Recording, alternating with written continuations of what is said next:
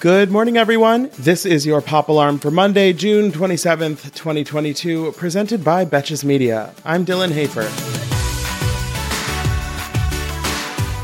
It was a pretty slow weekend for celebrity news. As you can probably imagine, most people were a little busy focusing on the Supreme Court stripping away our rights.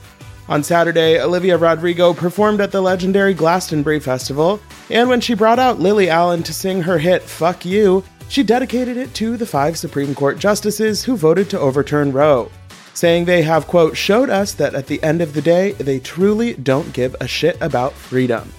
Amen, sister. Let's see, what other news is there? Oh, great, an Amber Heard update. A month after the verdict came back in her defamation trial against Johnny Depp, we're starting to get a better picture of what the appeal process might look like moving forward. On Friday, there was a hearing to finalize the judgment from the trial, and Judge Penny Azcarate had a tense exchange with Heard's lawyer Elaine Bredehoft about their desire for an appeal.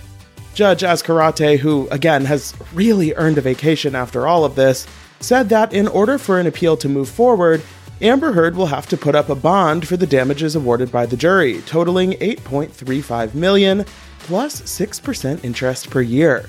What is this, a student loan?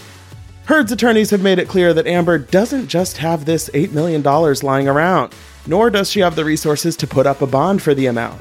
So they'll now have 21 days to challenge this part of Azcarate's decision in the hopes of advancing their case for an appeal.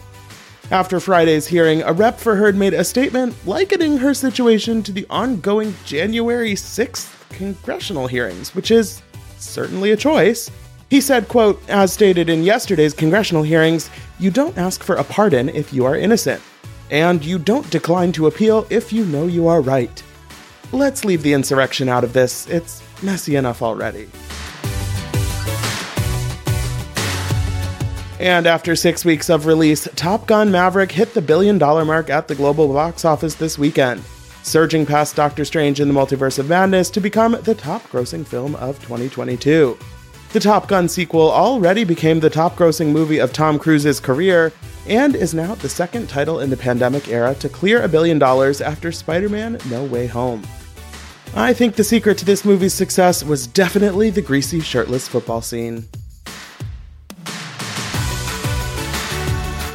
For more Pop Alarm, be sure to rate, review, and follow the show wherever you listen, and you can follow me on Instagram at Dylan Hafer for more entertainment stories. Until tomorrow, I'm Dylan Hafer, and now you're pop culture.